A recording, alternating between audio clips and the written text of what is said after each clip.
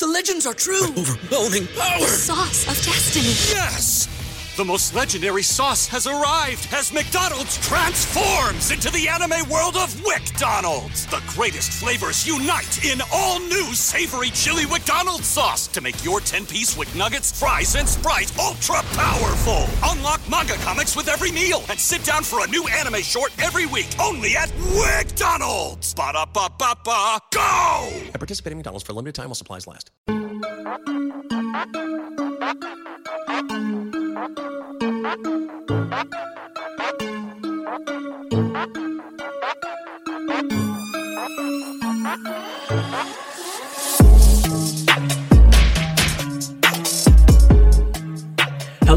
Hello, and welcome to another episode of the TFA Dino Show. I'm Robbie Jeffries, and I am pumped to have Cal Shoemake in the house, rocking with me for the first time. Cal, we've been kind of chatting a little bit back and forth. We've been following each other for a while. You are part of Dynasty League Football. You do Ask DLF on their YouTube, which I love. You guys answer every single question, right? Doesn't matter if it goes 1 hour, hour and a half. Sometimes you guys are going 2 hours plus. You get some late evenings over there. It's so much fun, though. Like, I think that show in particular has such a great chat group. Like, I love the interaction. Like, sometimes you'll see people answering others' questions and like just some of the funny stuff that's come up over the course. We're actually next week, I believe, is our 1 year that we've been doing it. And I think it's so much fun, the interaction there. And, you know, we were talking a little bit before. I love some of the ways that, you know, we have now to communicate with each other and the different things. And so I love this. I appreciate you having me on. Appreciate the work that you're doing, man. And yeah, looking forward to hearing more and looking forward to this conversation.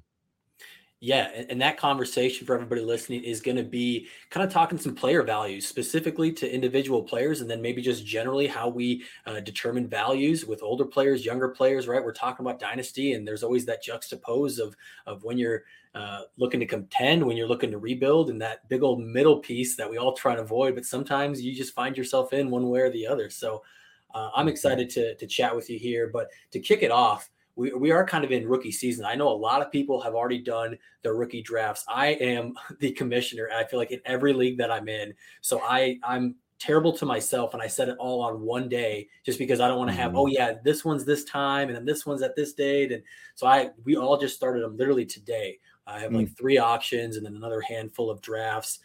So I'm kind of just getting into it. And I'm curious from you, from the ones you have done, the ones you still yet to do, what have you kind of seen as like the best rookie value that it's either happened or you're seeing in these mocks? Oh, that's a good question. So most of mine are actually done at this point. Like most of my rookie drafts, I do have, I want to say 4 or 5 of them left. And there's a Devi auction that I'm in now, which is a totally different animal, which is fun.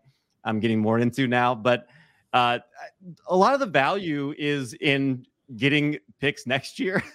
I mean, I hate to say it that way, but I mean, I think there is a lot of hope and prayers that are going on this season. There's some obviously high-end guys that are fun and exciting. Late round, I'm excited when David Bell falls too far and I get to draft him, or honestly, Justin Ross, his value, like he was going in the 4th round a lot of my drafts early on, which was great. I was trying to scoop him up where I could. And, you know, just some of that, the way that some of that would fall, but any opportunity I got and will have in the future to trade into something for next season, that's what I want. I want to trade out of these picks and get something in the future. Have you been doing that then? So let's say you've had, a handful of firsts. Well, are you trading out of, most of those leagues, kind of doing a couple selections, trading into the second and then getting a future capital? How's that look? Just maybe give us 1 or 2 examples. There's different breaking points, I guess you'd say. But so if I was like in the beginning of a break, like there's number 1 and then really 2 through 6 are pretty similar. And then there's that 7, 8, 9, 10 range where they're all kind of about the same. And then another break from there. So, it's just trying to strategically move around as best I could. Unfortunately, a lot of people were doing that too. Yep. So like the ways that I was able to do some of the maneuvering was packaging players and picks together, combining them and being able to pick up something for next year. And that's the way I'd usually like to do those things. And there are so many different ways that we could talk about this. If we talk about it in a vacuum, then yeah, great. I want 23 picks. But if we talk about it in real actual drafts, sometimes you have to make that pick and you got to figure it out from there. So that obviously that happens too, but yeah. And I don't think that's necessarily a bad thing, because so many people are trying to do that, right? Like, that's just, you talk to anybody, hey, try and get 2023 first, right? Mm-hmm. And so I found that I've already traded my 2022 picks. So I had at least the 3 drafts that are happening right now. One of the leagues, and then came in 10th or third in another one, right? So I'm at the end, and Mm-hmm. we kind of knew coming into this class a while ago that it wasn't going to be great, right? Going all the way back to 2021 preseason. And I was like, what pieces can kind of put me over the edge? And so I made those moves. Some of them better than others. One was maybe Mm-hmm. Robert Woods, and he got injured and not looking so great. But at the time, right, Robert Woods coming off a lot of really strong wide receiver 2 years. And so for those leagues, I don't have any first round picks. So I'm kind of in a similar boat. I'm just not getting that 2023 first. I kind of already used it. Mm-hmm. But then for the auction leagues that I'm in, which I can't pound the table enough for auction leagues, because you can just do whatever you want based on the money that you have. It's not that you're stuck to getting just 1 first, 1 second, 1 third. You can allocate that money however it fits. And that one, I think I'm kind of going in that range that you're talking about, kind of the 108, 109, maybe the 107, trying to catch that last of that tier that you were referencing. So yeah, it's kind of been all over the table. I've seen Chris Olave, who's a guy I like, go at 108, which I think he's higher than that. And then David Bell slipping to sometimes mid-second round. And he's a guy that I feel like the hate's gone too far. So those are 2 guys that hopefully I can wrangle in on some of these auctions. And the one that I'm hoping goes in front of me is James Cook. And I think we had mentioned him a little bit in our maybe I mentioned him in our messages back and forth. And that's one that, the Bills have, in my opinion, been very clear about the role they want him to play and what they want him to do. And it's a new role for the offense itself, where there's so many things that are consistent and carrying over, but they want this. And actually, if you read the headlines, even going into last season, they were talking about potentially a big play threat, and they never could quite get their hands on that right player in 2021. So I think they don't really want to completely overhaul their offense with a brand new thing, but they have this one role that's Nyheim Hines-ish is kind of, in my opinion, what they're going for. But I think James Cook is being drafted like they want him to be Dalvin Cook, as opposed to JD McKissick. And it's too much. He shouldn't be going around above some of the people he's going above.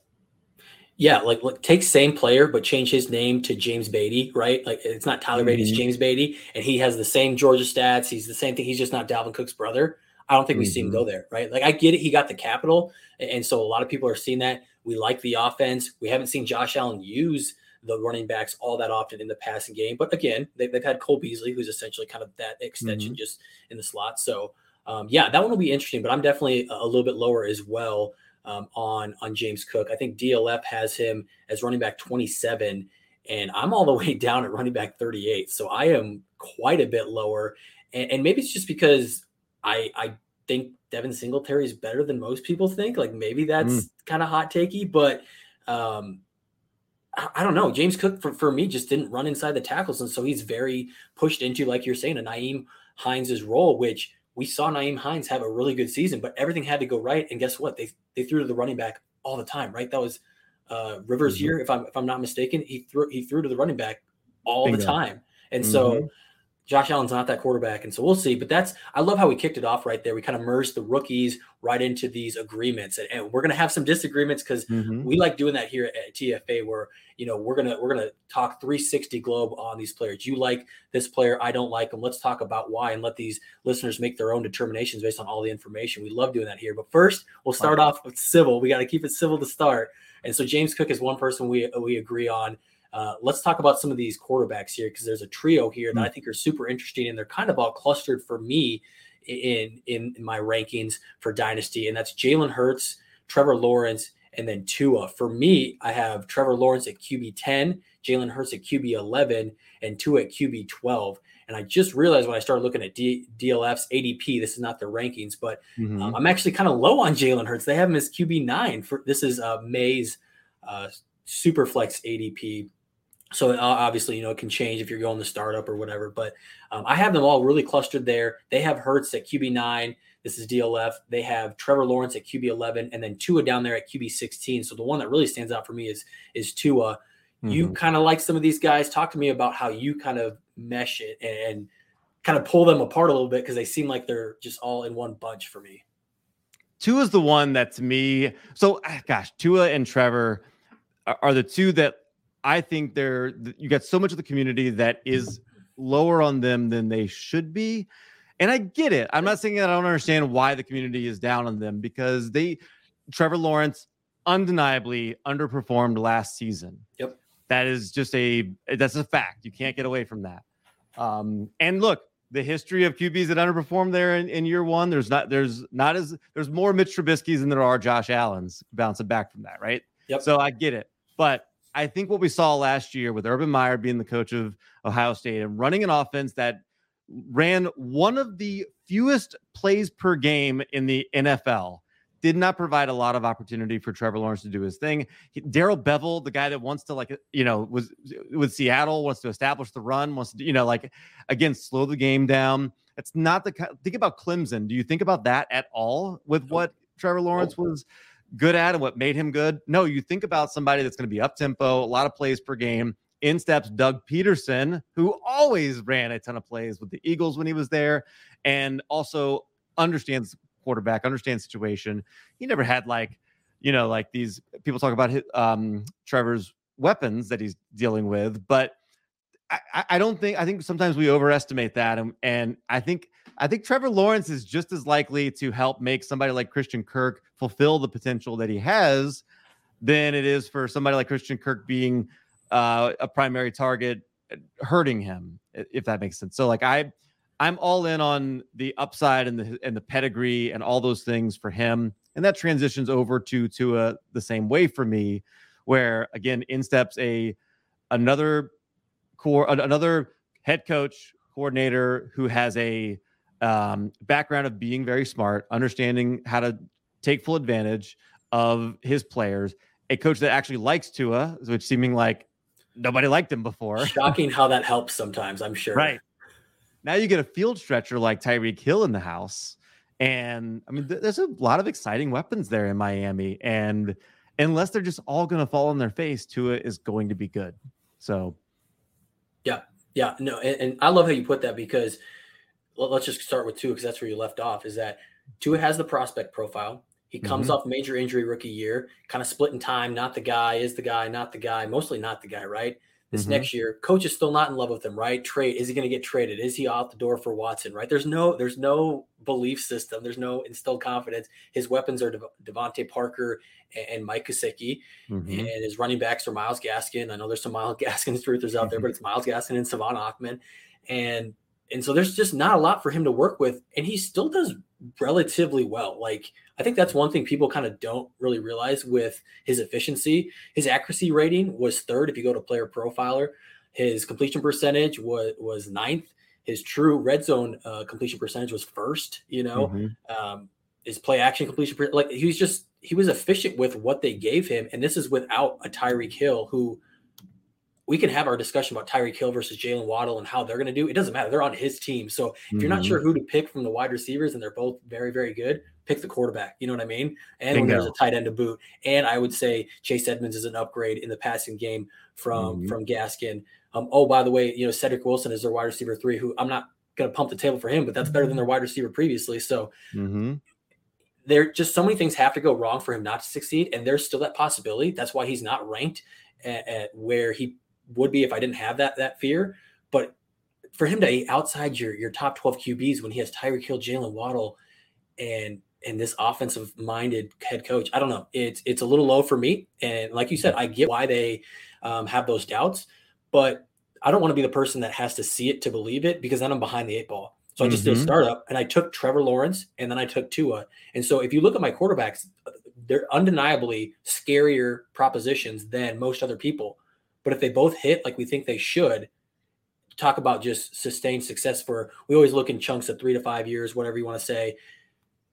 It's hard to beat those two young prospects with what they're starting to cultivate around them. So Yeah, I completely agree with those. What about Jalen Hurts then? Because I think he obviously doesn't have that same prospect profile coming in. Really good prospect. Probably actually we knocked him for a lot of stuff that we maybe shouldn't have because he gets replaced, goes to Oklahoma. Accuracy questions his first year. Now he gets A.J. Brown. Are you jumping up into the top 10 QBs like DLF? And I thought I was high on him at QB 11. Seems like I'm maybe low on him, but I really don't feel that way. What are your thoughts? So he finished as the QB 9 last season. Also, it looks like I just pulled up when you look at weeks 1 to 18, looks like that's where he finished last season. So what he does have that Tua and Trevor Lawrence don't have is he does now have a top 10 finish under his belt, which is going to bode very well for him. Now people look at it and they say like, he's going to be replaced. Okay. And they want to start citing some more traditional quarterback metrics as soon as they start having that conversation. And I get it because we valued and looked at quarterbacks a certain way for years and years and years. But one of the things people have preached so often is, what do you do on third down? What do you do in the red zone? And I know that the Eagles last season were top 10 in both with Jalen Hurts as their quarterback.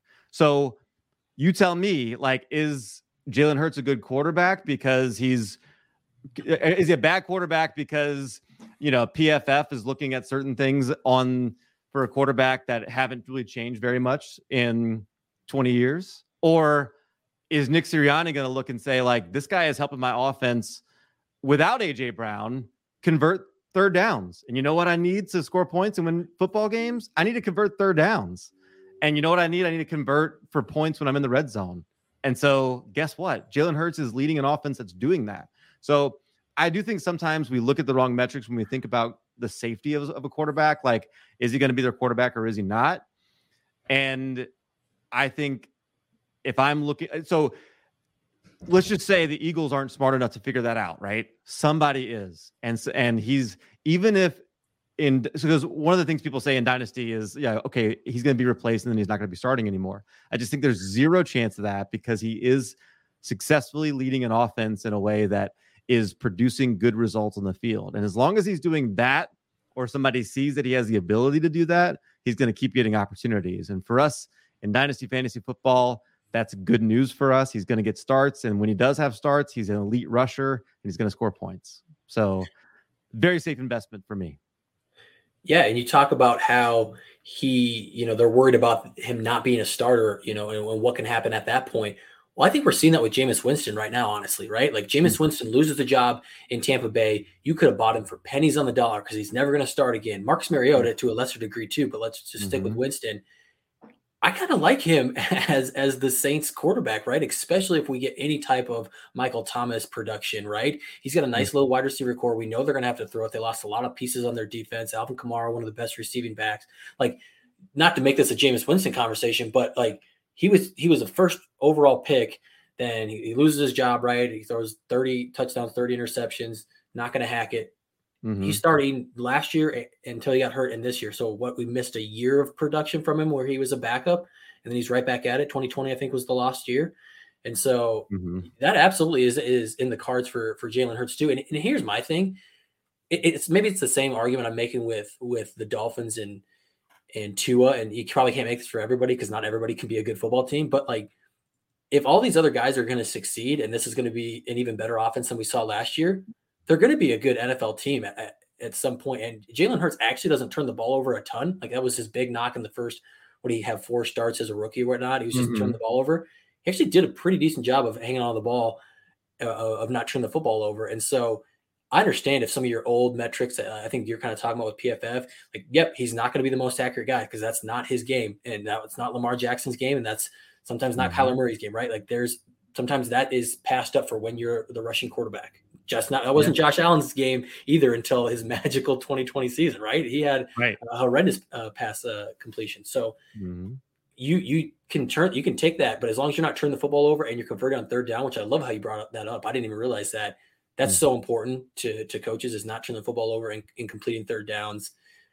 And so, yeah, I really like Jalen Hurts there. And for people who are worried about him, if he's going to be the starter, I say you take advantage of that for sure. I'm surprised in Dynasty he's not, in redraft, because you don't have to worry about that. Like, for me in redraft, he'd be like a top 3 quarterback. Like, through the first what was it, 12 weeks before Miles Sanders got hurt, and they were like full rush. Like, we're just going to run it all the time. Boston Scott, let's go, right? Jordan Howard, let's go. He was a top, I think he was like the quarterback 3 or something like that. He was fantastic. So improved weapons, right? I'm all in with some Jalen Hurts. And I'm going to keep that love train going because can't get enough of Michael Pittman, another guy I got in this startup. He's wide receiver 14 for me. He's wide receiver 17 in DLF ADP. Give me some Michael Pittman love. Are you right there? Yeah, I am. And I think a lot of it is, I think, when we look at wide receivers who have the kind of profile that he has, like I do think that there was a rocky start in his first year where some people started to get out on him a little bit, but the injury, some of the things that he had, like there was some quarterback turnover. He had Carson Wentz last year, who, it's so funny right now listening to anybody talk about Indianapolis and how they talk about how they're so glad they have a quarterback that can put the ball on them when they're in their breaks, when they're like, or before they turn, like they talk about the way they talk about him is the same way. It reminds me, now this is a very different situation. I'm not comparing the two quarterbacks themselves, but last season when the wide receivers were talking about Matt Stafford and how it's so great to have a quarterback that can throw the ball to me. I can't remember exactly what they said, but it was like, gosh, like just all of this dirt being thrown on Goff last year. I feel like the same thing's happening now in Indianapolis.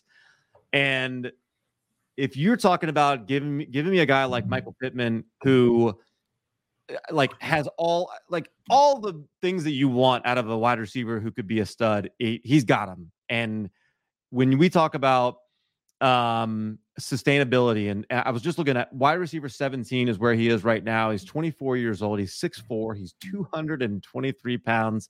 Like, he is a tough guy to cover. And, I love that for him, they upgraded to a veteran quarterback like Matt Ryan, who is probably motivated to prove he still has it. A coach that knows what he's doing, but they also didn't bring in like all of these weapons that are going to pull away from him, right? Like they're like, you are the guy. We are getting you the ball, and opportunity creates very attractive fantasy players. And I don't think a year from now, unless things go just like horrifically wrong, I don't think there's any chance that he's still wide receiver 17 in ADP. I think he's a top 12 wide receiver. Yeah, no, absolutely. Like, he gets 129 targets last year. Tell me how many he's getting this year. Because if you told me 150, I wouldn't say you're off base. Like, I get it. That could be the high side. And obviously we know injury can happen, but I'm never going to play that game of, unless you have that history every single year, Will Fuller, I'm not going to project that on too many other players. And so, okay, we have the target volume. That I think it was at 25% last year. They bring in Alec Pierce. They bring in Jelani Woods, right? Like, nobody that's going to massively move that number, right? 24 to, hey, can it be higher? Because no more T.Y. Hilton, when he was playing, they force fed a little bit, right? So can he go even maybe 26, 27? So somewhere in there, you're telling me this, you just gave the stats for the size, only 6 touchdowns with Carson Wentz. Matt Ryan, and again, we're not making the comparison in the talent, but Julio, maybe actually Julio isn't the bad example because touchdowns weren't always the thing, but big target, right? Roddy White, like, he can make alpha wide receivers, right? So, and this guy, I think, has the making of that high touchdown floor, a la Mike Evans. So I think you have a high touchdown floor, you have a high target share. The yards per reception isn't horrible. It's right there at like 12 and a half yards. So it's not slot wide receiver and it's not your deep burner. So I'm just sky high for Michael Pittman, because I think, like you said, even if he has, let's just say he repeats these numbers or something like that, like, it's not fantastic. It's still, he's going to maintain value, if not still go up, because it's going to be like, okay, what else can come as he continues to evolve, right? It's the 3rd year breakout too. So, like, as I say that's like my 15% variable, right? Of what can happen. Him at least being equal or better is got to be like 70%, like, in my opinion. So I think there's just a lot of upside. And again, there we go. We finally hit the upside that we talked about pre-show. The upside, what I'm looking at, that's your touchdowns, your target share, what you can do production-wise with those, I think can put him in that top 10 wide receiver finish this year. Maybe top 12 is fair to say.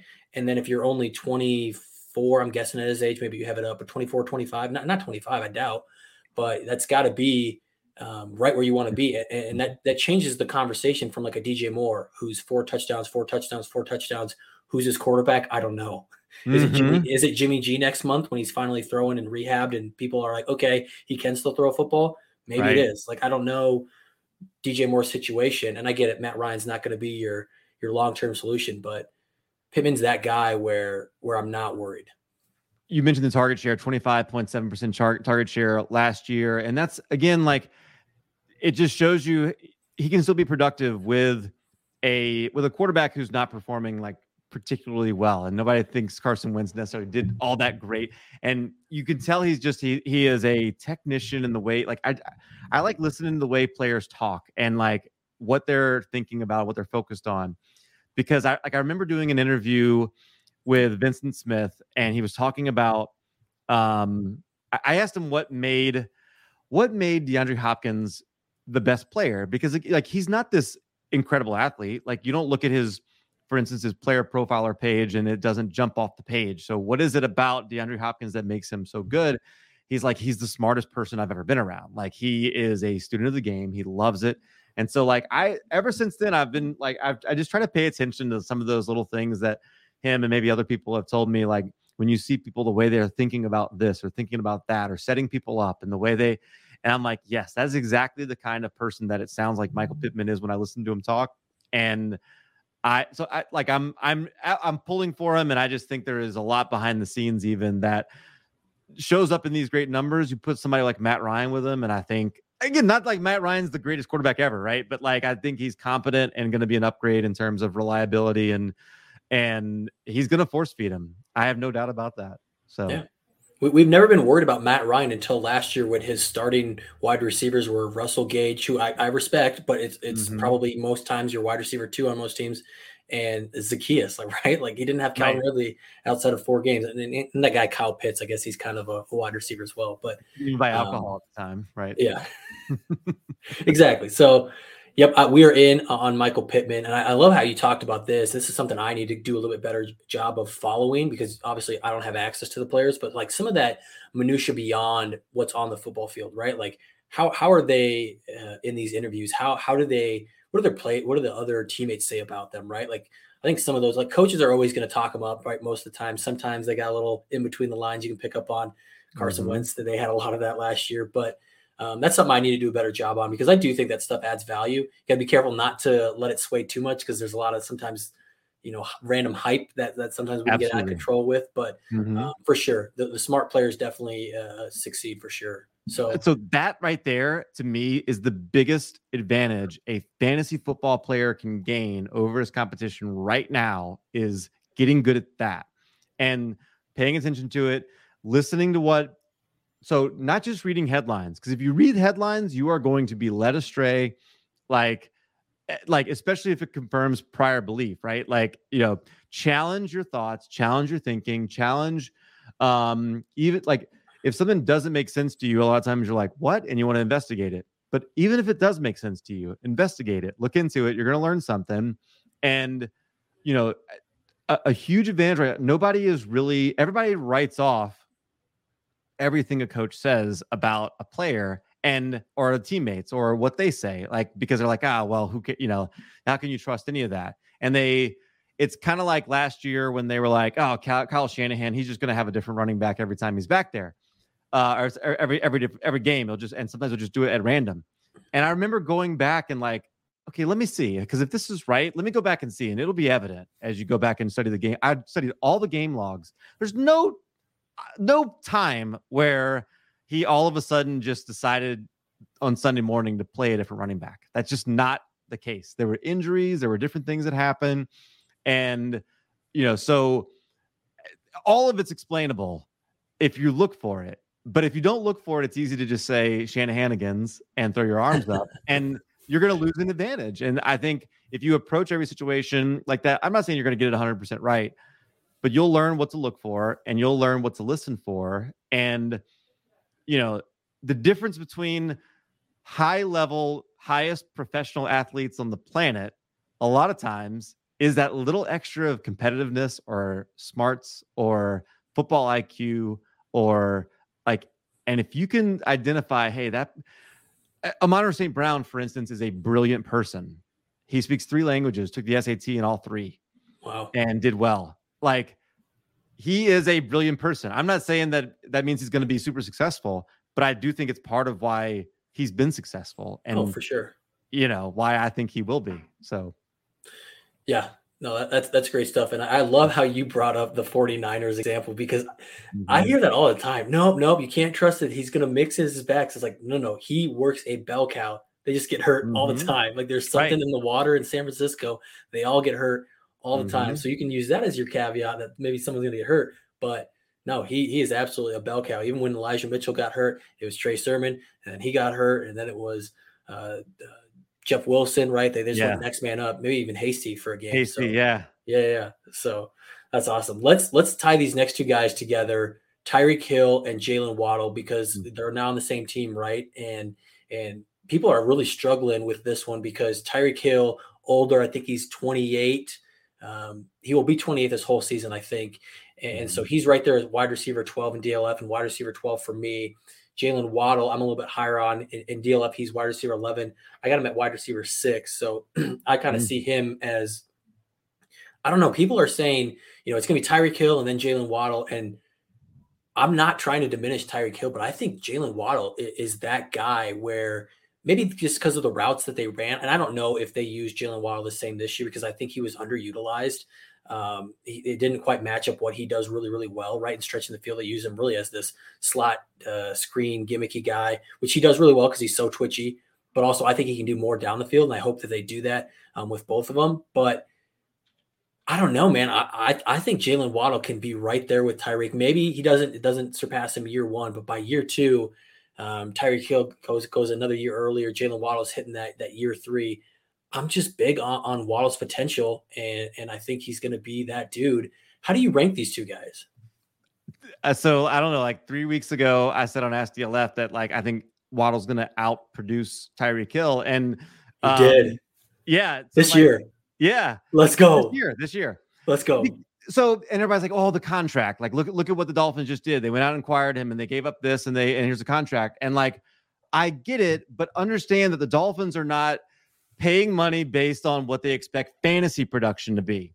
Tyreek Hill is a game-changing wide receiver when he doesn't touch the football. He helps your team whether he has the ball in his hands or not. Yeah. Like Steph Curry in the finals being on the court, you have to play defense differently because he can shoot it from literally anywhere, right? So it's the same thing. Tyreek Hill can score from anywhere on the field. You have to respect his speed. And he still can command that. And when you play defense differently, what's that going to do to everyone else on the yes? And you take a guy that had 142 targets last year as a rookie. Okay, that doesn't happen very much. His 104 receptions, I want to say, is the most ever. I have to verify, but I think beat Bolden. Anquan Bolden had it at 100 on the dot, I think. At like what he did, it's almost like, because of what Chase did, we don't appreciate what Waddle did quite as much. And what he did was amazing. And I think, especially thinking about Dynasty, there's no chance I'd want Tyreek Hill over Jalen Waddle. I don't want to diminish Tyreek Hill. I don't think he's going to have a terrible fantasy season, but I would not be surprised if his value to the Dolphins is higher than his value to your fantasy team, if that makes sense. No, it does. And I really like how you voice it that way, because it is so true. I mean, you can be a threat without even touching the football, and he's for sure going to do that. I just think we also need to take into account that there's just a different environment, right? Tyreek Hill had been playing with Patrick Mahomes and Andy Reid offense for 4 years. It's going to look a little bit different. It might take a little bit of time. There might be games where he's not the guy getting 8 to 12 targets along with Travis Kelce, right? There might be a game where it's a Waddle game, and it might be a little bit of a Gesicki and Edmonds game. It's like, it might just be a little bit more where it's not Tyreek and Kelce focused, right? So I think there's going to be some different efficiencies in their passing game, because as much as I like Tua, I'm not going to say he's Patrick Mahomes level yet, for sure, right? So there's going to be some efficiency drop off there. And so I think all that needs to be accounted for. And I think Tyreek Hill is going to be just fine this year. But and it seems like I have him ranked where most people do. I felt like I was lower on him, but wide receiver 12, it looks like it's wide receiver 12 ADP wise. It's just maybe I'm higher on Waddle, where I didn't have the gall to say it. Sounds like on Ask DLF, you said it, like he could have the better year. And I'm like 45% Jalen Waddle has the better year. Like I'm almost to the 50-50 mark. And so if I think they're that close, like why don't you take the guy? And most people are, right? He's higher in, well, just barely, right? DLF ADP, he's wide receiver 11 to wide receiver 12. So like people are really split on that. But I think it's, once you add in the age and just what the future has for Waddle, I think it's no comparison. I think he is acquirable too. Like he is somebody I have tried in my dynasty leagues to go out and get, because I think, there's enough to a hate, and then you add Hill, and I think he becomes somebody you can go get. And if I can go get him, I am absolutely trying. No doubt. Have you sent like let's talk offers, because again, we talk about this pre-show. Like whenever people say, hey, I'm going out and buying him. Like I think it's so tough because the listener's like, well, what do I offer? Is a 2023 first enough? And I would say probably not, unless you're like going to be one of the top 3-4 picks, depending on how you view the prospects. So you probably need to add something else, because it's going to be hard to beat that type of wide receiver prospect profile with his rookie season that he had, even with some of those concerns you laid out. So I'm just pulling up here what my last, if you give me just a second because I when I acquired him most recently, it is on a team where I am quote unquote rebuilding. I mean, I definitely have, I've got 23 first in that league already. Ooh. A team I won a championship and then tried to go in next season, but then it was time for me to start acquiring picks. And when it's not okay. So I traded Cam Akers and David Bell and got Jalen Waddle. So wow, man, Cam Akers, and I don't know if we have him on our list to talk about today, but that's pretty good. That's really good for me. I'm all about that, especially when we have that injury concern with Akers. You can feel however type of way you want about him. There's definitely an injury risk, and we haven't seen anybody come back successfully from that and produce for fantasy. Right? They've come back and they've ran the football and it's been fine, but been a successful fantasy producer. We still think that's an unknown. Not saying it can't happen, but there's definitely a risk. And so if you were able to move that, and David Bell, who I like, man, no one's gonna ring the bell harder for David Bell than me, man. Any David Bell tweet, I just comment, ring that bell. And so I'm right there, but that's a win for me, man. And that's, I think, the kind of move that I try to make, especially if you're rebuilding. Running backs are the last thing I'm going to add to my roster. I'm going to build around, cornerstone type pieces where I believe Waddle is going to maintain his value for a long time at this point. You come in and do that your rookie year. I have no reason to think the next 4 or 5 years you're not going to maintain some serious value in fantasy. And so, I don't know what Cam Akers is going to do 4 years from now, but I know Jalen Waddle is going to have more value. And for sure. So it's a thinking about, that's a whole other thing we could get into, but juggernauts win dynasty leagues once they've been around for a while. And to me, that's what you have to be when you're building. Remember, good teams, the same team in redraft that wins isn't the same team that typically in a good dynasty league that lasts for a long time that wins. Yeah. I love how you said that one piece that you add running backs last. That's something Ryan McDowell preaches a lot, and that's something I'm terrible with. I'm the running back guy that wants to make sure I've got, because running backs are so scarce, right? I want to make sure I've got my running backs. But I found in the leagues where I've been more successful is I wait on those running backs and I let a Javonte Williams fall to me at the 110, or I let some of these other running backs who people have questions about fall to me, and I'm focused on those wide receivers in the startup and the 2 quarterbacks in Superflex. And yeah, that's definitely, when I look back, I'm like, well, when you went hard at running back, you kind of struggled, or if you had success, you didn't quite get over the hump. And the next year they were all 26 and they didn't have the same value. Right. So yeah, I'm all about that. Wilson, you sent the game-winning email at the buzzer, avoiding a 4:55 meeting on everyone's calendar. How did you do it? I got a huge assist from Grammarly, an AI writing partner that helped me make my point. And it works everywhere I write. Summarizing a doc only took 1 click. When everyone uses Grammarly, everything just makes sense. Go to Grammarly.com/podcast to download it for free. That's Grammarly.com/podcast. Easier said, done. We've got a couple more names, but I want to switch to our disagreements just to make sure we get some of these guys. And then maybe we can lump all the tight ends in together. Because I think this is maybe we want to label the show. It's the Trey Lance disagreement show, because I think you're on one end of the spectrum and I'm on the other. And I'd love to just kind of hear your case, because I've read it a little bit and I've seen a little bit of your stuff, but maybe not a ton of the listeners have heard it. But like, give us like where you have Trey Lance, maybe rankings wise, or where you view him, and then why you're so high on him. So just rewind and listen to everything I said about Jalen Hurts, but assume that the Eagles had used 3 first-round picks and all the draft capital to acquire him. Right. Now you feel really good about how long he's going to be there. And there is not a single player in DLF's ADP, a quarterback, who is younger than Trey Lance. Like, we're talking about he just made 20 basically. And he is like, maybe not just made 20, but he's very young, whatever it is. I forget the exact number. I just looked at it. I'll look at it again, but elite rushing ability.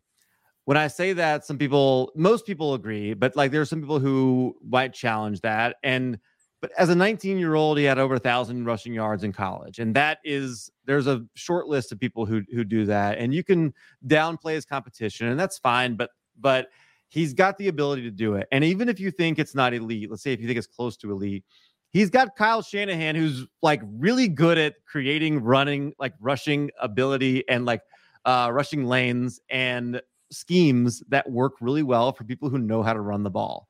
And so if you look at the way things open up when you've got somebody like Jimmy Garoppolo that's handing the ball off, just think about how things can open up and what he must have been thinking when he wanted to add Trey Lance and what he felt like it could do to his offense.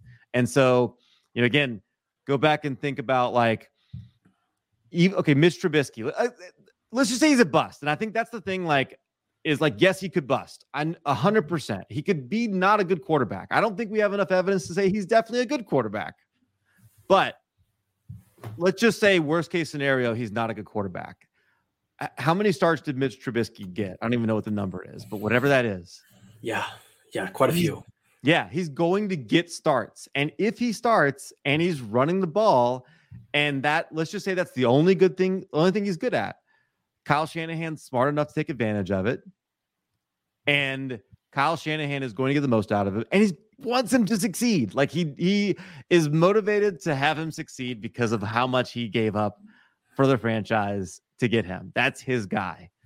And so if he's going to start a lot and he's got a solid floor because of his rushing ability, I feel like that is like, if he's quarterback 12, I believe now in ADP, there's no chance that's not top 8 next season in my mind. Yeah. No, I think I actually have differed from my year one thoughts of Trey Lance. And I'm starting, as I realize, and I look at ADP and I'm like, man, I'm not as far off as I used to be. I think my thing was when he was quarterback 11 last year, and it was very apparent, at least to me.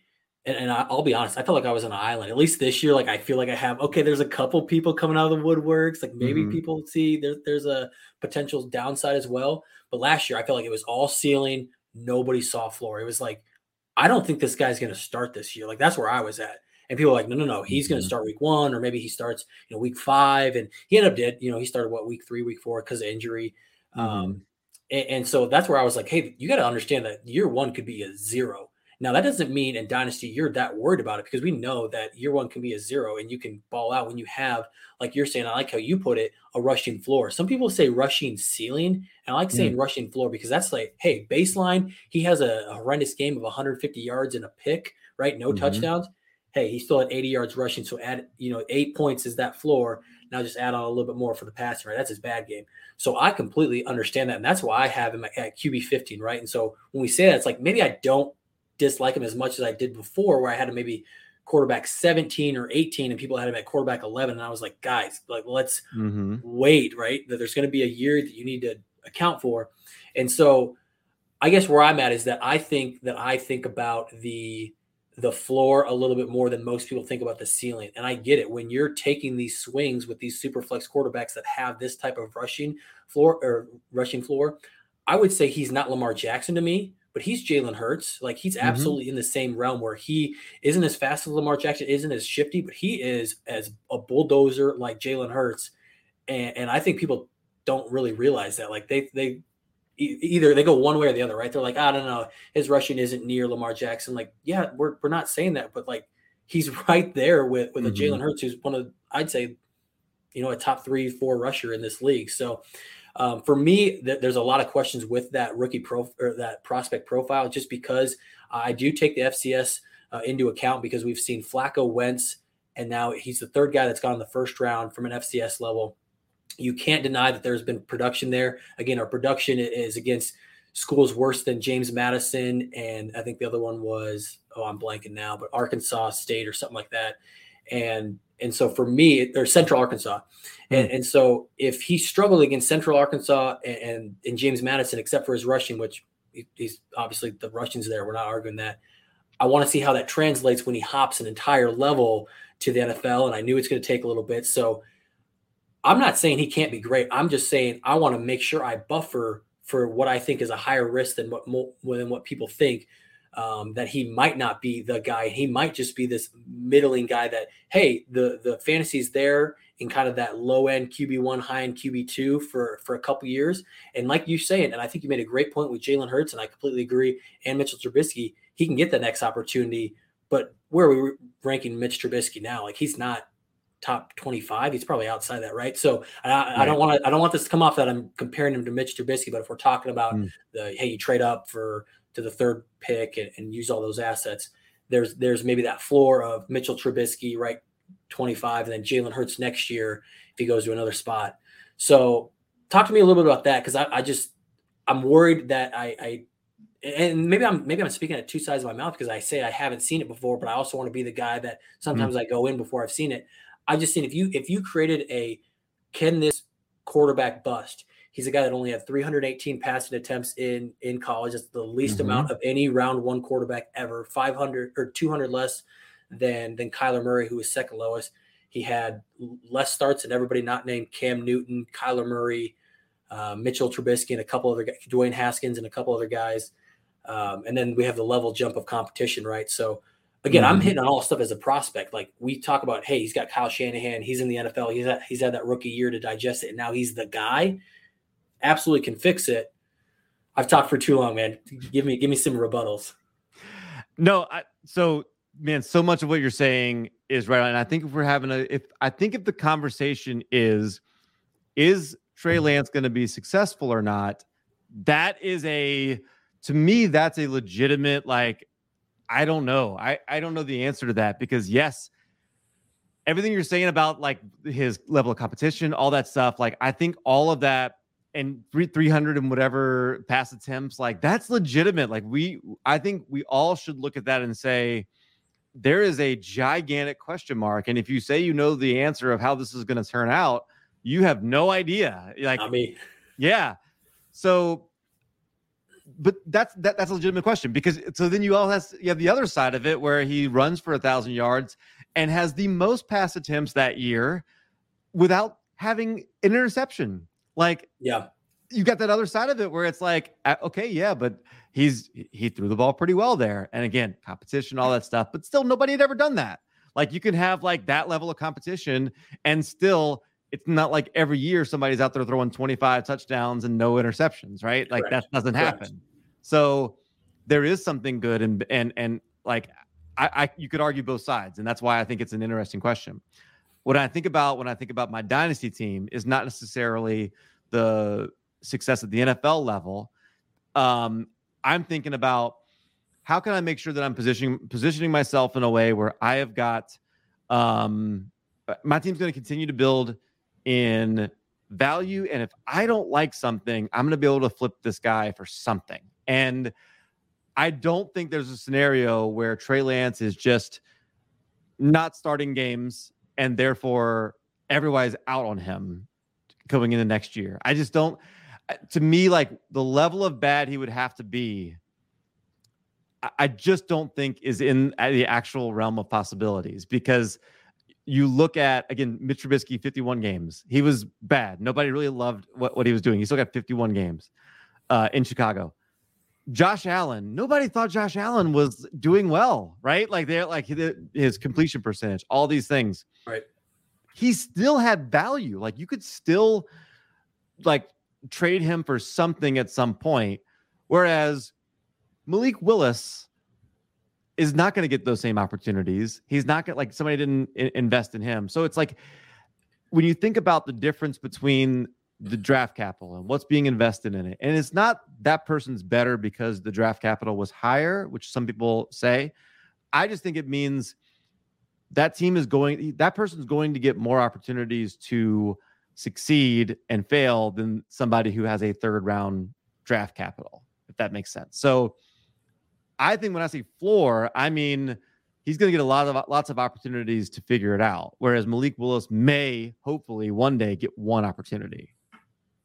No, you're completely right, because this was a conversation that I jumped in on with Heath Cummings and Rich Harbor. I always mess up the name. Yeah. Rebar. Yeah. Yep. And they were kind of doing the same thing about, like, they said the leash, how long is the leash, right? Mm-hmm. And this was before last year, and they were saying, who'd you rather have, Jalen Hurts or Trey Lance? And for me, they were kind of close. For Heath, they're kind of close. And for Rich, he was like, no, this is Trey Lance. He's going to have 4 years. Like, they're not going to invest all this and then not have him. Jalen Hurts, if he struggles this year, could be gone.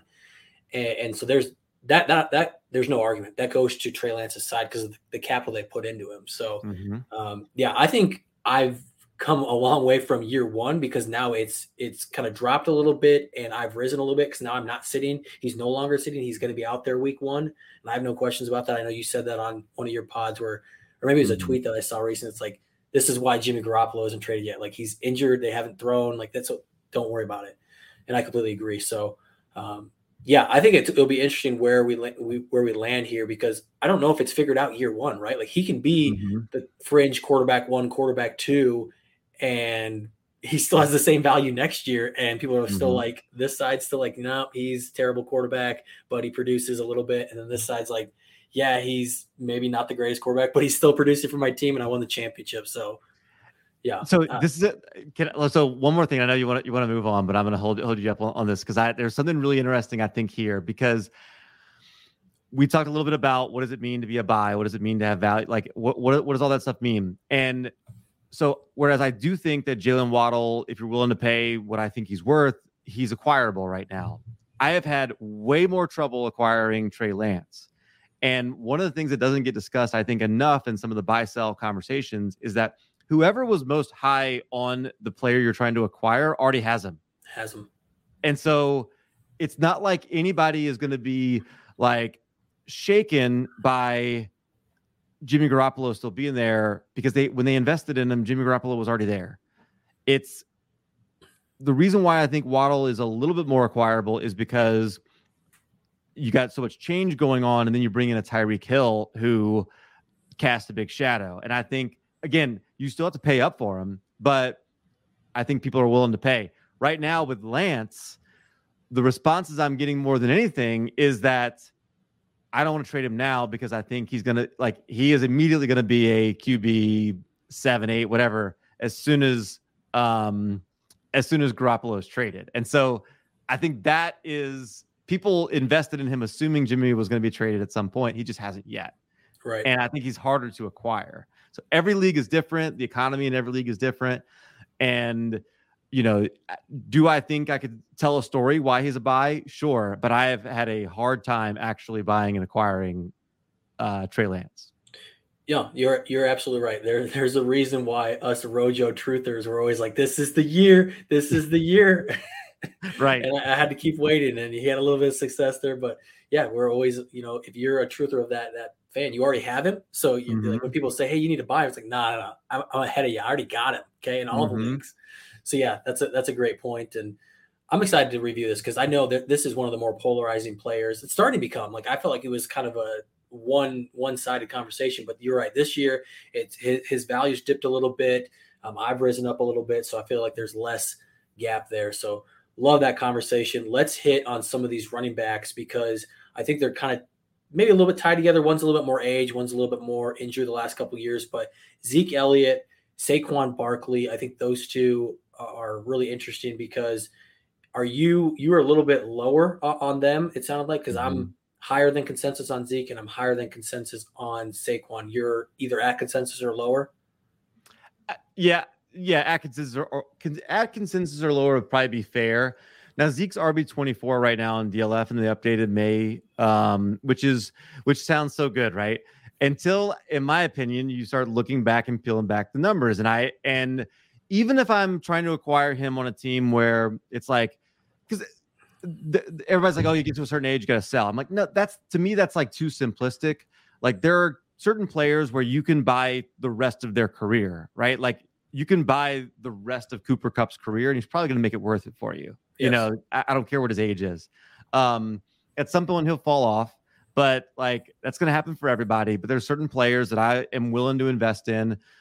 James Conner, for example, I kind of like James Conner, but Zeke to me, we talk about where he finished and he had this and, you know, and like so much of that is like he was healthy and ultimately accumulated a lot of points. But when you look, so from week 7, after his bye, the week 8 on, he was 25th in points per game. He was not this, nobody liked having Zeke. Like he had 1 20-point game. Nobody wanted him on their squad. And so many other people who quote his year-long stats, you could tell never actually had him on a team and had to look at his stats every week, you know, disappointed that he didn't help him again. Yep. Right. So I think there's so much of that in him that even if I wanted to invest in the rest of somebody's career, it wouldn't be Zeke. So part of it's age. I don't think he maintains value going forward, really. But I just also don't think I'm getting a player that I'm going to be excited to have in my lineup that I think is going to help me. Yeah. And this conversation probably bridges another one. And I think it's a good one. So I know we might go a little bit longer than an hour, but I think it's an important one. There's the big crux that everyone says you need to be out on these running backs by year 26, 27. And I can't remember who made the point. And a lot of us have kind of had this thought that we haven't had great running backs all that frequently make it and produce in those years, because we haven't had a class like the 2017 class. And I know Zeke's 2016, but I'm going to lump him because he's basically the same age as Alvin Kamara, Dalvin Cook. He's a year older than Mixon. So he's right there with all of these guys. And we haven't seen running backs that were this talented, get that capital, and have this production that have played to year 27, 28, 29. Like we have a little bit, but not a ton recently. And so people say that's when you're done. And for me, I think that some of these guys, and a lot of situations will be different, right? Not all of them will be great. Some will be great. But for me, and I think you said the one word that I actually flip on its head. You said he was healthy. I would say he played all 17 games, but he had a PCL injury week 4 that I think gets overlooked a lot. I honestly don't know how many people know about this unless you're a follower of the Cowboys like I am. And so people will say, hey, you're biased. I'm like, no. I try and take out my bias. Like I'm actually super down on some Cowboys, but this is one where if you look at the splits from week 4, 1 through 4, which I get, we can do small sample size. I 100% understand that. But week 1 through 4, he's averaging 5.3 yards per carry, 7.5 yards per reception, 85 yards per game. He has 4 touchdowns in those 4 games. PCL injury happens in that game 4. So game 5, he actually didn't do that bad, but games week 5 through the end of the season, he's only at 49 yards a game. He's at 3 yards per carry. He's at 5.8 yards per reception. Like he was noticeably different. They scale back his carries. That's when he becomes this unusable asset because he's getting 9, 10, 12 carries at a time because he's clearly not healthy. And I think that what's compounded upon that is the 2020 season where we didn't have Dak for, I think Dak got injured week 6 against the Giants. So week 7 and on, we have just backup quarterbacks until we got Andy Dalton, but then Andy Dalton gets a concussion. The line's changing. Everybody's getting hurt. And I know this sounds like a bunch of excuses, but I think you talked about this in a different player when we were talking about context is important. When we're talking about production, context is important.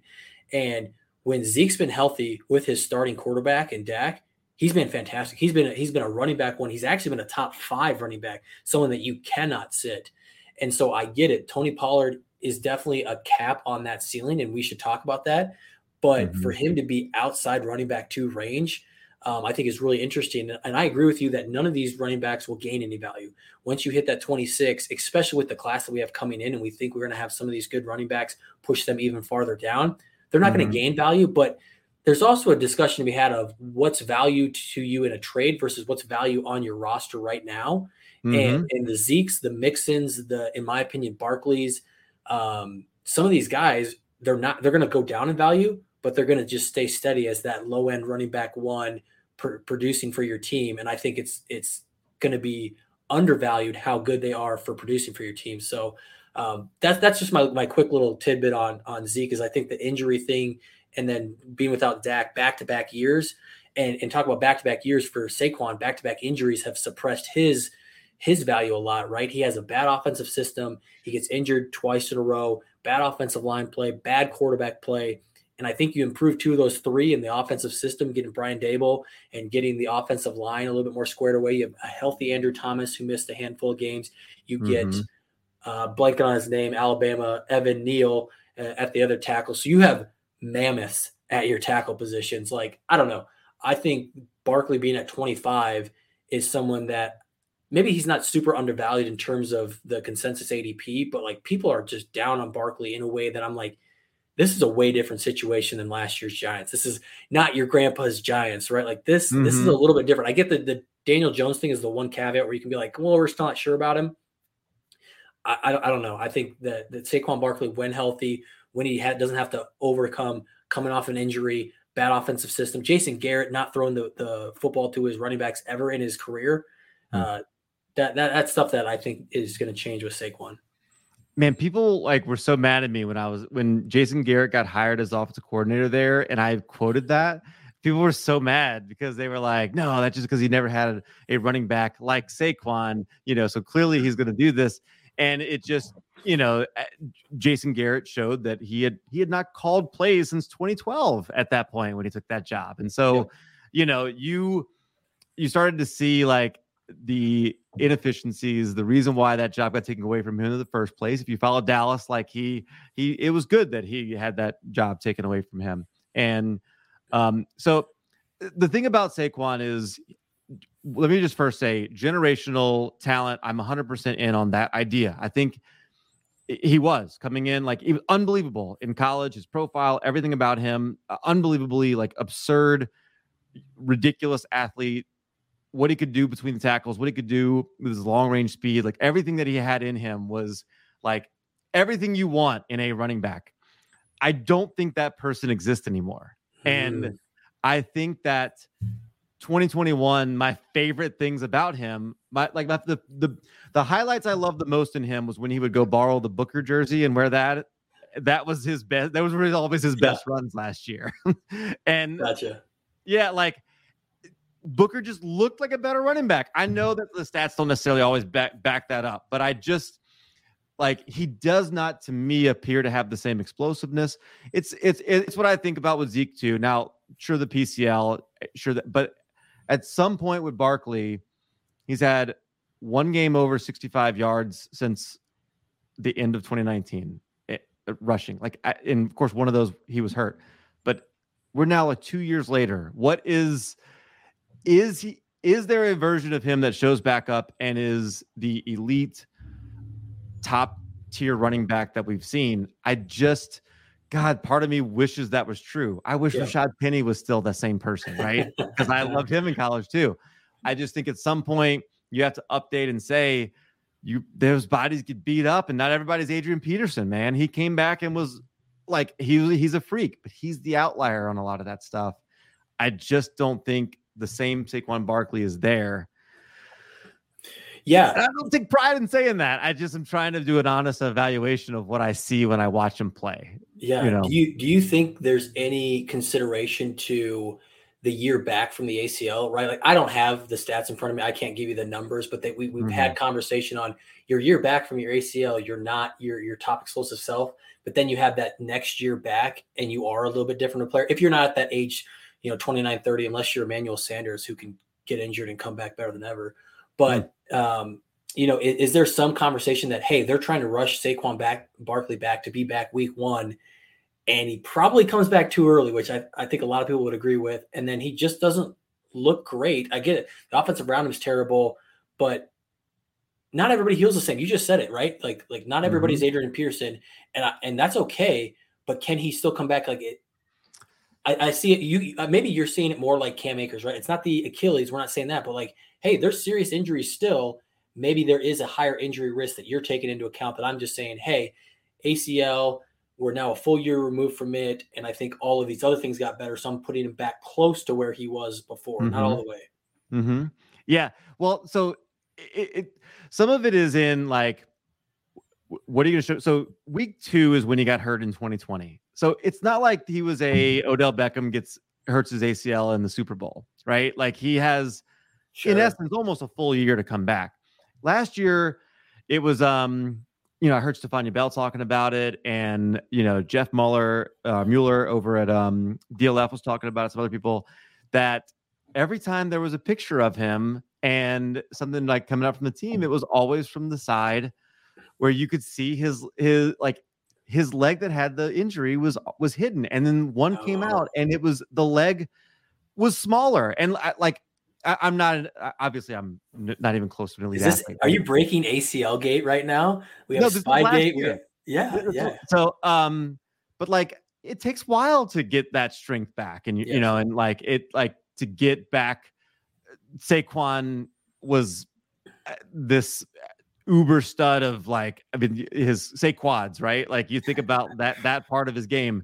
Well, he didn't have that from one side, and then he comes back, and then it was week 5, he gets hurt again, right? And so, sure, is there a world in which like the additional rest helps him?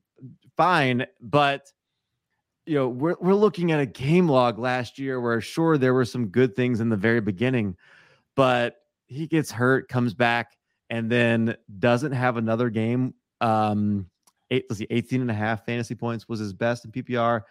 16 carries, 64 yards was his line there. He got in the end zone on one of his receptions. Yep. Was it the injury? Sure. But at what point can we stop with there's more excuses than there is fantasy points, and I need production on my fantasy team, and he gets hurt again, like it or like you love it or hate it. But if something happens that doesn't go his way this season, his value is going to tank. And so what kind of asset do you want on your team? One that if that happens, the value's gone and you're stuck with him? Or do you want somebody that could sustain that, that type, you know what I mean? Like that is right. That's some of the calculus for me is it's risk. He's a riskier asset than most people want to say, even with a lowered ADP. I'm going to pull up running back. I want to do a quick name game because I think this is going to be interesting. Oh man. That's 01. Hang on. I got to go back to 2021. This is 2022 ADP for running backs.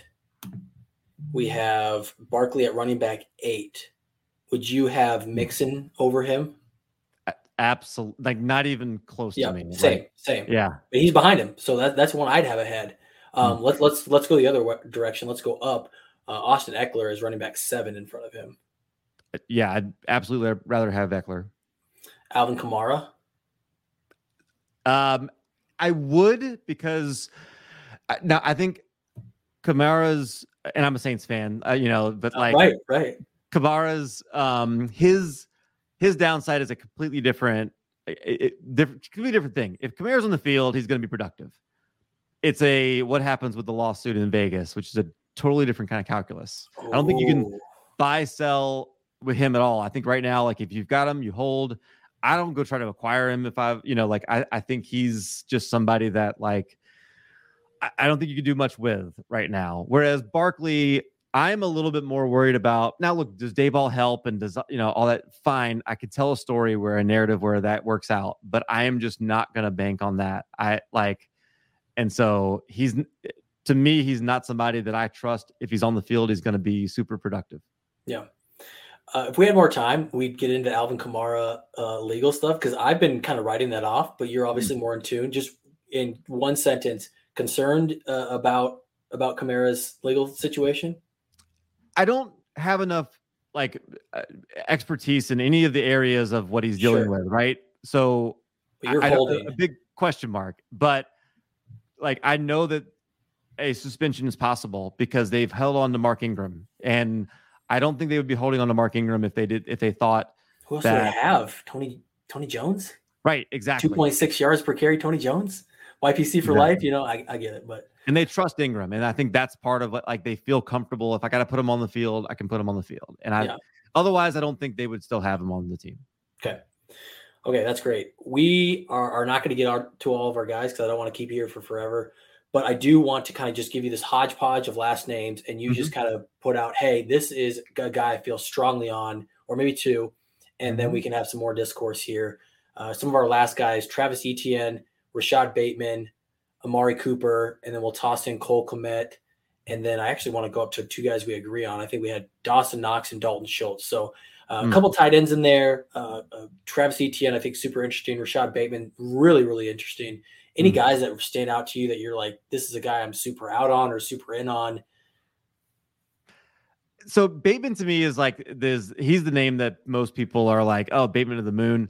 And I get it. Like, there's a lot of things that I like in his prospect profile too. Like, he's a great prospect. And I think if he becomes the alpha receiver, the quote unquote alpha receiver that people want him to be, then great. He wasn't great last year. Like, he was okay. And now, of course, they get rid of Marquise Brown, and that, opens up the door.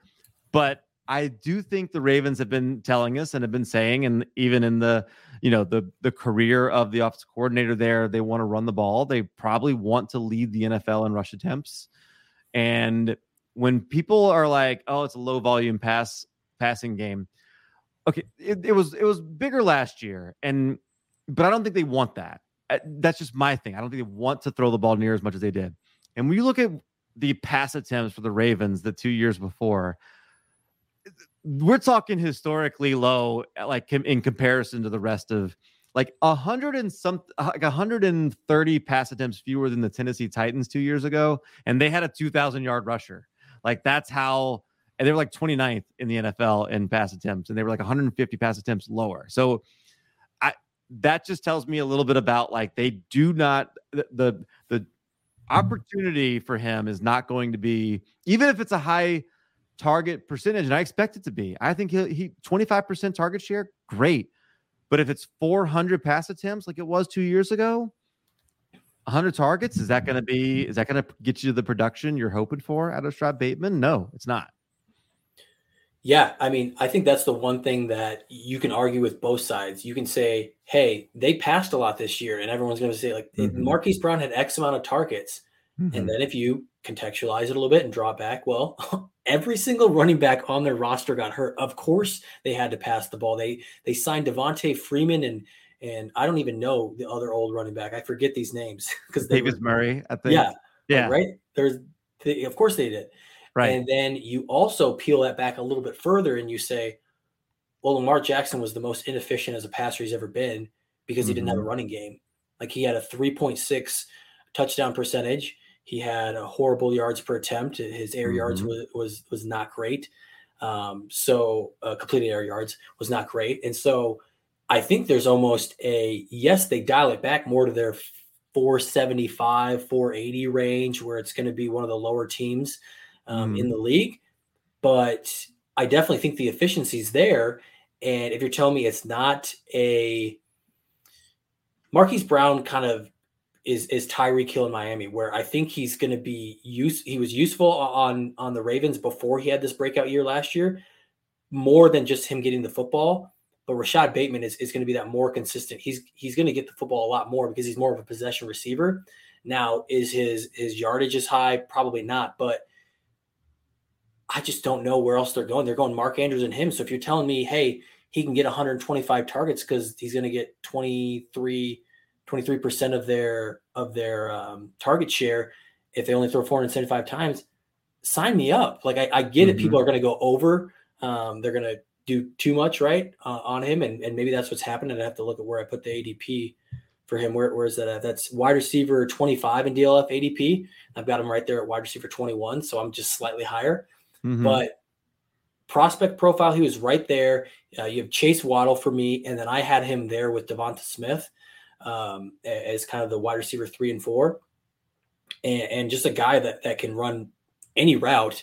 And I think that's exactly what Lamar Jackson needs. Like, we had Marquise Brown it's fantastic, and what he does really, really well, maybe doesn't always mesh the best with Lamar Jackson's skill set. And Rashad Bateman is that guy that's going to maybe not create separation vertically, but create separation laterally, just because he's a more nuanced route runner. So interested about that. And I think he's going to have that year, but you're right. There's not again, let's contextualize upside. I don't think the wide receiver 1 upside is there, but I think having a very solid wide receiver 2 season is there. So that's one where we're probably actually closer than we're letting on with that context, because I don't see the wide receiver 1 season. I don't see the high end wide receiver 2 season, but I think he's very, very safe because we have Devin Duvernay, we have James Prochet, and I get it. He didn't do much as a rookie. Also had the core muscle injury until week 6, and again, I hate being the guy that's making excuses because of injury. But I also am the guy that's saying, I'm going to take the injury discount every time. And maybe that's why all these guys on our disagreements,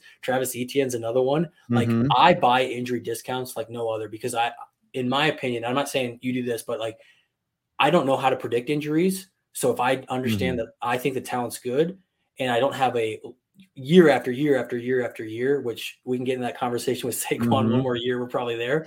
But all these other guys, I'm not going to predict that injury. I'm going to predict, hey, they were a great prospect. They're in a good situation to get volume, or at least a good target share for Rashad Bateman. I'm going to be in on that. So, for him, like it's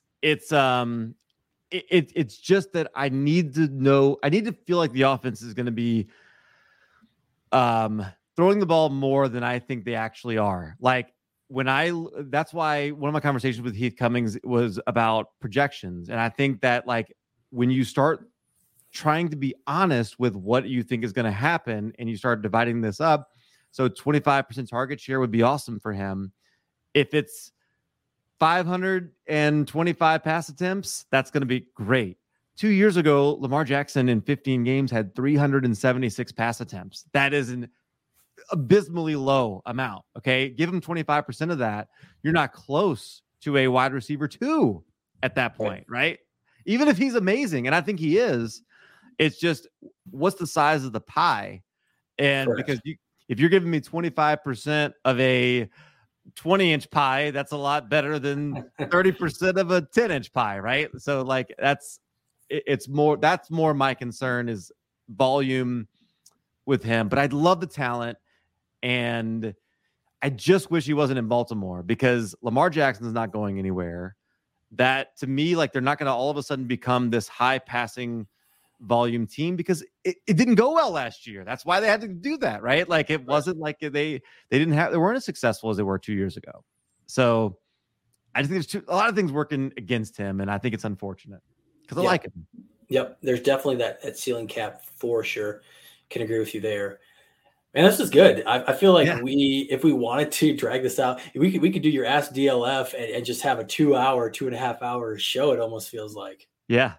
And this is so much fun, because I think there is a lot of, like, there's so many perspectives. And when we start looking at some of these teams, I've heard like Sigmund Bloom talk a lot about like range of outcomes. And I don't think we would disagree in terms of, like, if we were to say, what's the best case, what's the worst case? I don't think we would disagree a lot in terms of the range that we know is possible for these players. But you probably, maybe there's some that you're more optimistic about where you think it's going to be on the higher end, and I think it's maybe on the lower end. But that's part of what makes this so much fun. That's why I love fantasy football. I love talking about it. And, you know, when we see this happen on the field this year, we're all going to say, who would have thought? And none of us will be right? So it's great. I love it.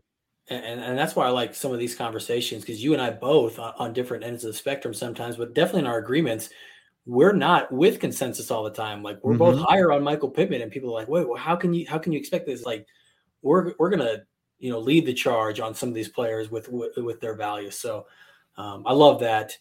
Let's wrap this up with just you telling people where you're at. I kind of talked about Ask DLF.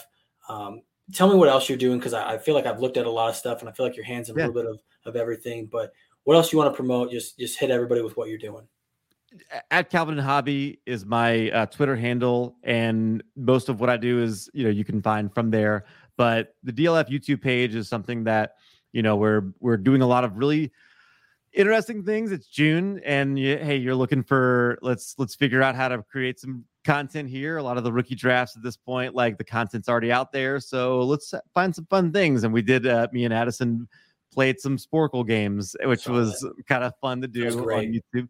Getting out of my comfort zone a little bit. That's not really what I typically do, but I had so much fun doing it. And Addison's really good with some of it, the way he edits things. And so yeah, you could check out the DLF YouTube page. That is, make sure you are. Look, I have a lot of fun there, and I think there's a lot of good content. But Addison does an amazing job of what he does. The Wednesday show with Peter and Russ and Zach Reed stops in there. There's a lot of great things that you'll find on the YouTube channel there at DLF, and it's free resource it's going to make you smarter when you pay attention. It really will. And so, yeah, that's the main thing I would point people to. I appreciate you giving me that opportunity. Yeah, man, a lot of different personalities on DLF. So it's kind of like, what's your style? What do you like? Because you can gravitate towards those players, those speakers, or you can say, hey, I disagree with everything Ron McDowell says. I want to listen to him hype up wide receivers when I'm a running backs guy. Now I start to evolve my thinking a little bit. I'm like, maybe he's not wrong. I just need to go after those guys secondarily. So I'm trying to challenge what I think a lot. That's honestly, like, you and I have been discussing a lot, but I was like, man, this guy's super high on Trey Lance. Let's have a little bit of Trey Lance talk, and maybe I'm missing something. And I come to find out we're actually not too far off. It's just, that range of outcomes that you talk about. So love that. He said it. You can find him at Calvin and Hobby on Twitter. Find him on DLF's YouTube. They're doing live shows, so you guys can get in there and ask him whatever your thoughts are. He says he's got all these. Those are the toughest shows because you don't know what's coming at you. You just got to be ready for any of these things.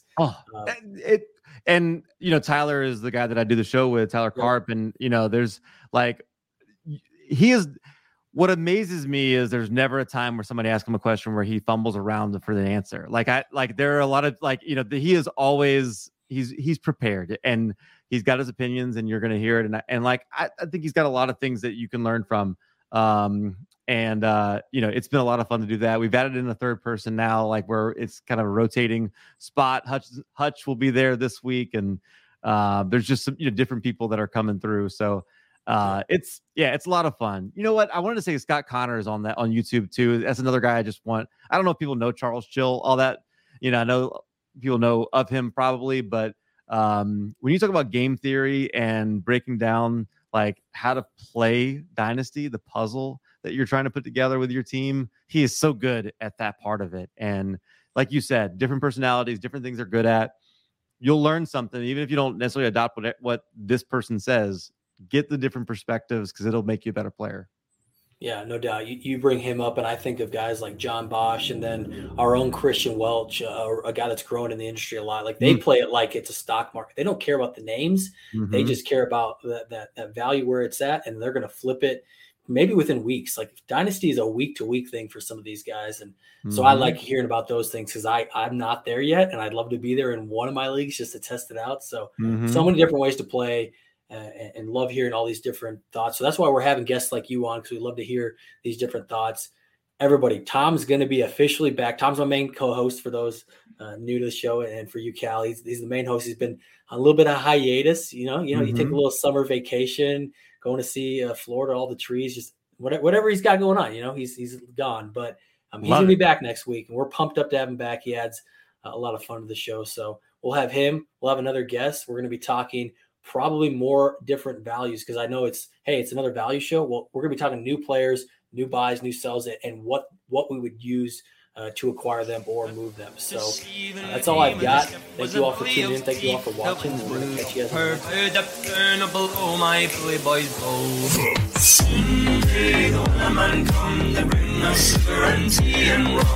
One day when the tonguing is done, we'll take our leave and go.